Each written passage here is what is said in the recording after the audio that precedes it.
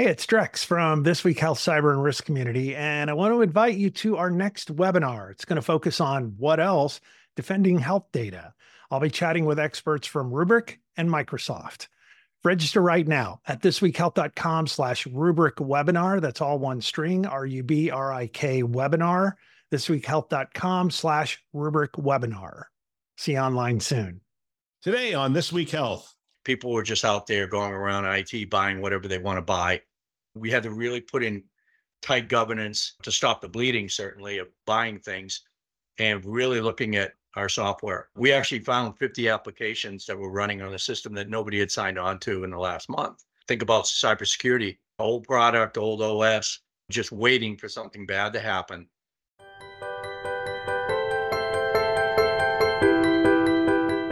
Welcome to Town Hall, a show hosted by leaders on the front lines with interviews of people making things happen in healthcare with technology. My name is Bill Russell, the creator of This Week Health, a set of channels dedicated to keeping health IT staff current and engaged. For 5 years, we've been making podcasts that amplify great thinking to propel healthcare forward. We want to thank our show partners, Meditech and Transcarent, for investing in our mission to develop the next generation of health leaders. Now, on to our show.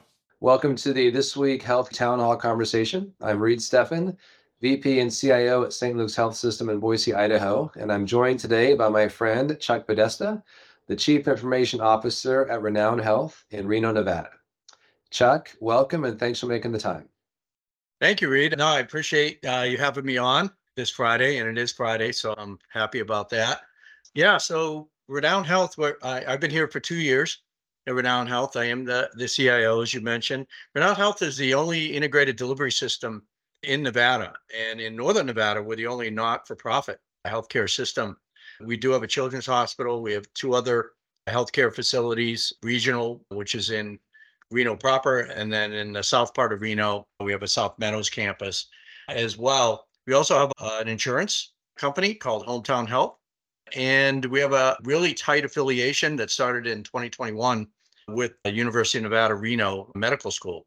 So we're rapidly moving into more of an academic medical center type of environment for Renown Health. So we're super excited about that because my background, at least in the last 15 years or so, has been in academic medicine. So I'm excited about the journey.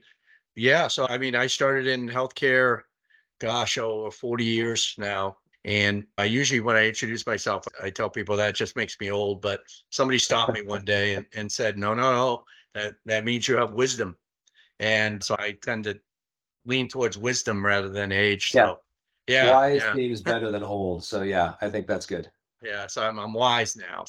But I started off actually as a computer operator. My degree in college was education, elementary education with special needs. And at the time, programming, basic, COBOL, all that kind of stuff was really getting big. And, so I went back to night school and then got a job as a computer operator and worked my way up. I think I've had every job in IT, which actually, even though a lot of it's aged, it's still relevant, but because I was a computer operator, I was a programmer. I actually was a CTO before it was called a CTO. Then I ran applications as a director and then moved into an interim CIO role and then the CIO role, all within healthcare at multiple organizations, mostly in New England. Although I've done 5 years in Southern California. I lived in Huntington Beach, worked for University of California, Irvine, that system. Prior to that, I was at the University of Vermont Medical Center in New England. And then during COVID, I did an interim gig at University of Connecticut, another academic health system. And then, I wasn't really sure I was going to continue to be a CIO, but COVID really, I'm glad I didn't miss that from a CIO perspective. As you know, it was crazy, but it was a time to lead. It was, you could really hone your leadership skills and the wisdom that I had. I could use that. We were all focused on a common enemy. So it was kind of cool to see how the organization coalesced. There was no job descriptions anymore. People worked long days, nights without complaining, did whatever, volunteered for everything. It was just so nice to see. And I'm hoping we can keep some of that going forward, but it was just amazing to see. Yeah, so I've been here for 2 years now at Renown. We've done a lot here. As I talked to you previously, when I got here, we were at 7% of OpEx. And which is way high. And in 2 years, we're at 4% of OPEX. And you would think, well, oh, you must have like terminated everybody and you probably have all kinds of morale problems. But no, it's just the opposite for us. Of course, we had to go through some cuts to get there, but we also did some other kind of creative things around that. But we have higher employee engagement scores. We were in the bottom 5 of the organization when I first started, and now we're in the top 5 departments over that 2-year period with all those changes. And so to me, there's a formula around how to make that happen. Also, our customer service scores have gone up as well. And our working relationships with the organization, our culture has completely changed to more of a culture of kindness as opposed to a dictatorial type of culture. Yeah. And so, and I've had ideas about how to do that. But this is the first time where I kind of brought it all together because I had that 7% bogey out there that I knew was not sustainable. And we were losing money as a lot of people were post-COVID anyway. We'll get back to our show in just a moment. I'm going to read this just as it is. My team is doing more and more to help me be more efficient and effective. And they wrote this ad for me, and I'm just going to go ahead and read it the way it is. If you're keen on the intersection of healthcare and technology, you won't want to miss our upcoming webinar, our AI journey in healthcare. See, that's keen is not a word that is in my vocabulary, so it's written by somebody else, maybe ChatGPT, who knows. We're diving deep into the revolution that AI is bringing to healthcare. We're going to explore its benefits, tackling the challenges head on. We're going to go all in from genomics to radiology, operational efficiency to patient care, and we're doing it live on September 7th at 1 p.m. Eastern Time and 10 a.m. Pacific Time. So if you are interested in this webinar, we would love to have you sign up. You can put your question in there ahead of time, and we take that group of questions, we give it to our panelists, and we discuss it. And it's going to be a great panel. I don't have them confirmed yet, but I really am excited about the people who I've been talking to about this. So join us as we navigate the future of healthcare. Trust me, you don't want to be left behind. Register now at thisweekhealth.com. Now, back to our show. So let's talk about that for a minute. That's super interesting. So 7%, your IT budget is a percent of OPEX, and you got that down to 4% in a couple of years. And you said that you have a formulary. What is the formulary? How did you do that? What are things that others might learn from as we all kind of struggle with cost pressures and trying to really be efficient with our being good stewards of our resources? Yeah. So what we focused on first was things that don't affect people per se, right? Because that's the last thing you want to do. You don't want to have a reduction in force. You might have to do a reorganization because people are in the wrong jobs, things like that, right? And that's fair. But so we focused on application rationalization, right? We had 728 applications. We were spending over $28 million on just software maintenance, way higher than where we should have been. There was no governance in place per se. People were just out there going around IT buying whatever they want to buy. And so we had to really put in tight governance to stop the bleeding, certainly, of buying things, and then really focus the team of finance, supply chain, IT, legal, and really looking at our software and who's the owner of that software and getting to them. And are you actually using that software? We actually found 50 applications that were running on a system that nobody had signed on to in the last month. So, and think about cybersecurity. That's effective. Right. Yeah, old product, old OS, just waiting for something bad to happen, along with just the software maintenance. So we started down that path. In 2 years, we've cut about 4 million out of that 28. We're down to 24. It's ongoing. We continue to keep going with the program. We have a whole formula of how we do that. People assigned to it. So that's been cool. That's been a big hit on the 7% without really affecting people in the organization. But we did have to do reduction in force. I focused more on leadership. What I did was a lot of times staff get the brunt of reduction in force. And in a lot of ways, it's not fair.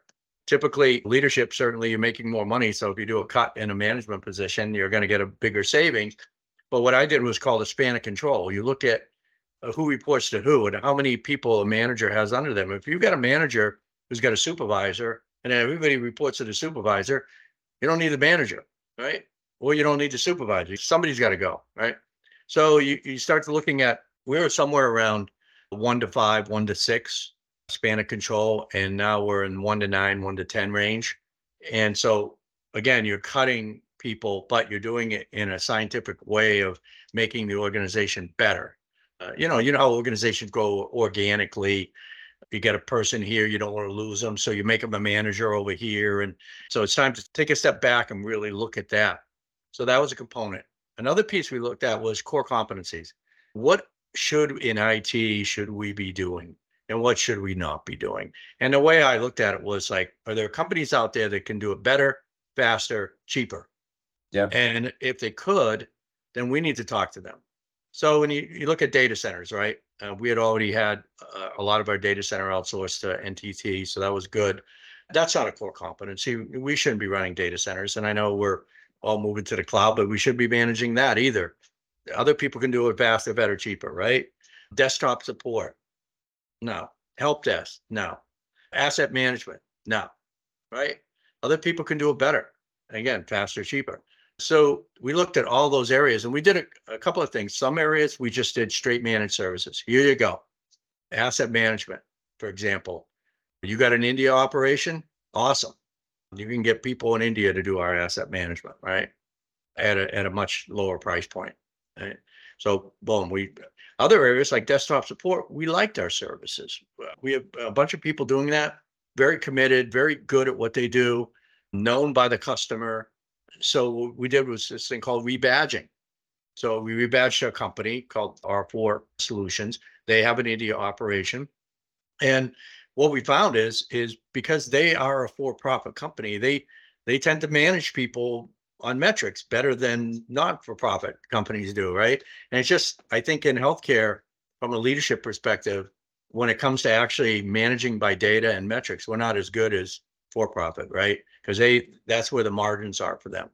So what we found is we started looking at, for example, desktop support people, how many help desk tickets they close in a day, right? And some were very high and some were only very low. And we're like, okay, you start looking at that. And now you work with those individuals. And what you find is that now you can do a lot more work with less people, right?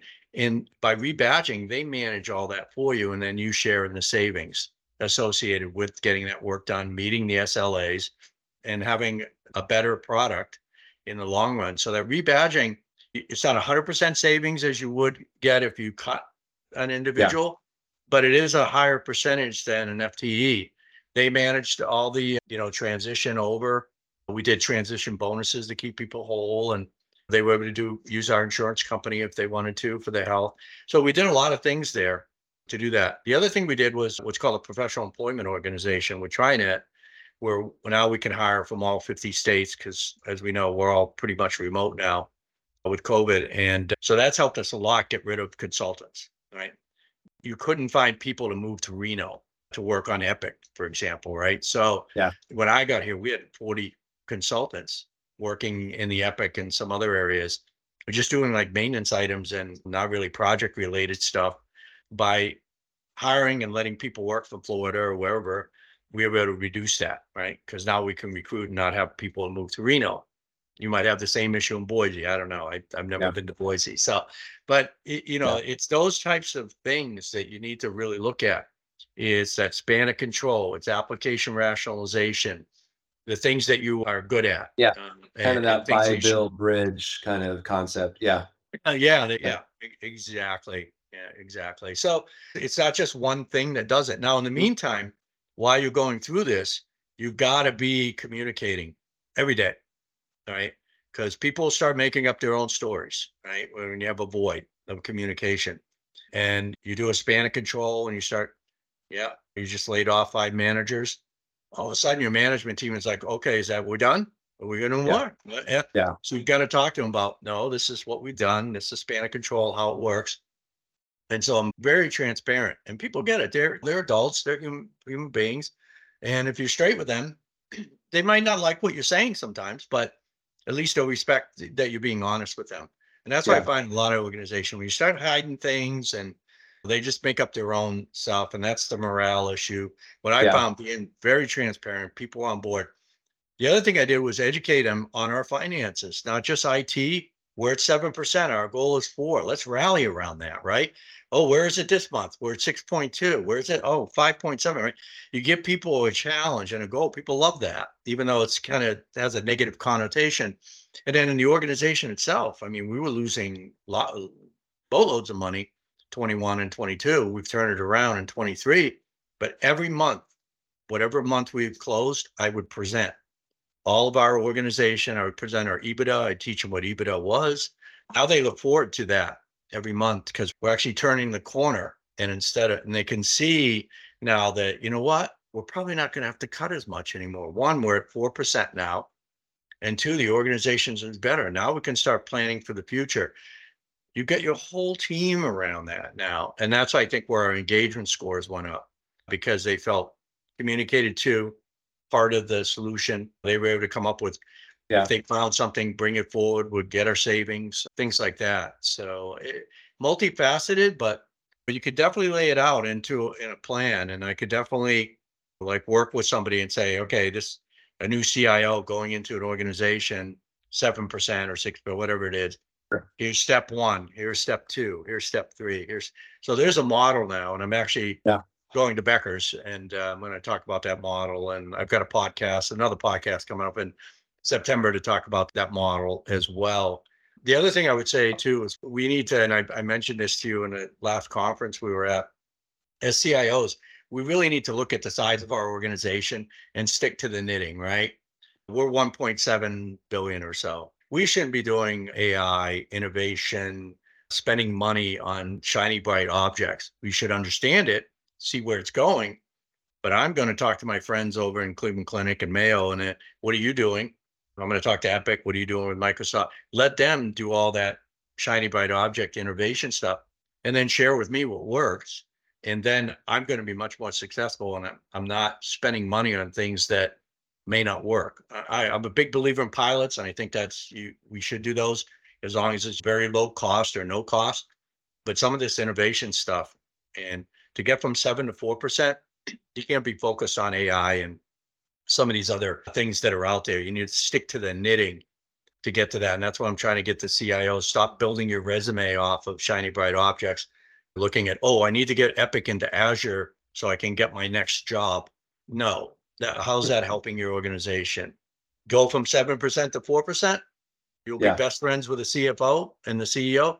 And then when you want to go to your next job, you're going to have so many references that you're going to just blow away the competition, right? So that's the message. Yeah. we can have a whole different conversation on that, the CIO resume building versus like really working for their employer. It's a fascinating topic. But I think, Chuck, you use the word formulary. I think that's really applicable here. So I love the really simple formulary you laid out. So as you look to be a good steward as the CIO of an organization, there's a process you can follow. There's a roadmap or a framework, app rationalization. And none of this is new. None of this is like, we should have thought of this. But it's just putting it in a sequence, logical order, app rationalization, span of control, buy versus build versus bridge solutions. I think you've done a nice job. Core competencies. And it's actually interesting. Some of the things we did about core competency in IT actually spread throughout the organization. We, as part of the process, we started looking at other parts of renown for core competencies. And we were doing our whole nutrition services and our environmental services, right? We're all in-house and getting bad scores from patients and all that. We ended up going to a managed service on that and not only saving 7 figures per year, but we've gone live. I think we've only been live about 3 months now, and our scores are actually going up. So cooking food and cleaning floors is not a core competency of healthcare, right? Other companies can do it faster, better, cheaper. So when you lead the way in IT with these things, other people pick up on it. Yeah. So, well, I think, stick to the knitting. I think I'm going to borrow that mantra. So I think that's a great way to kind of wrap up this brief conversation. Chuck, wonderful as always to visit with you. Thanks for making the time and enjoy the rest of your Friday. Thank you, Reed. And thank you again. Have a great weekend. Gosh, I really love this show. I love hearing what workers and leaders on the front lines are doing. And we want to thank our hosts who continue to support the community by developing this great content. If you want to support This Week Health, the best way to do that is to let someone else know about our channels. Let them know you're listening to it and you are getting value. We have two channels, This Week Health Conference and This Week Health Newsroom. You can check them out today. You can find them wherever you listen to podcasts. You can find them on our website, thisweekhealth.com, and you can subscribe there as well. We also want to thank our show partners, Meditech and Transcarent, for investing in our mission to develop the next generation of health leaders. Thanks for listening. That's all for now.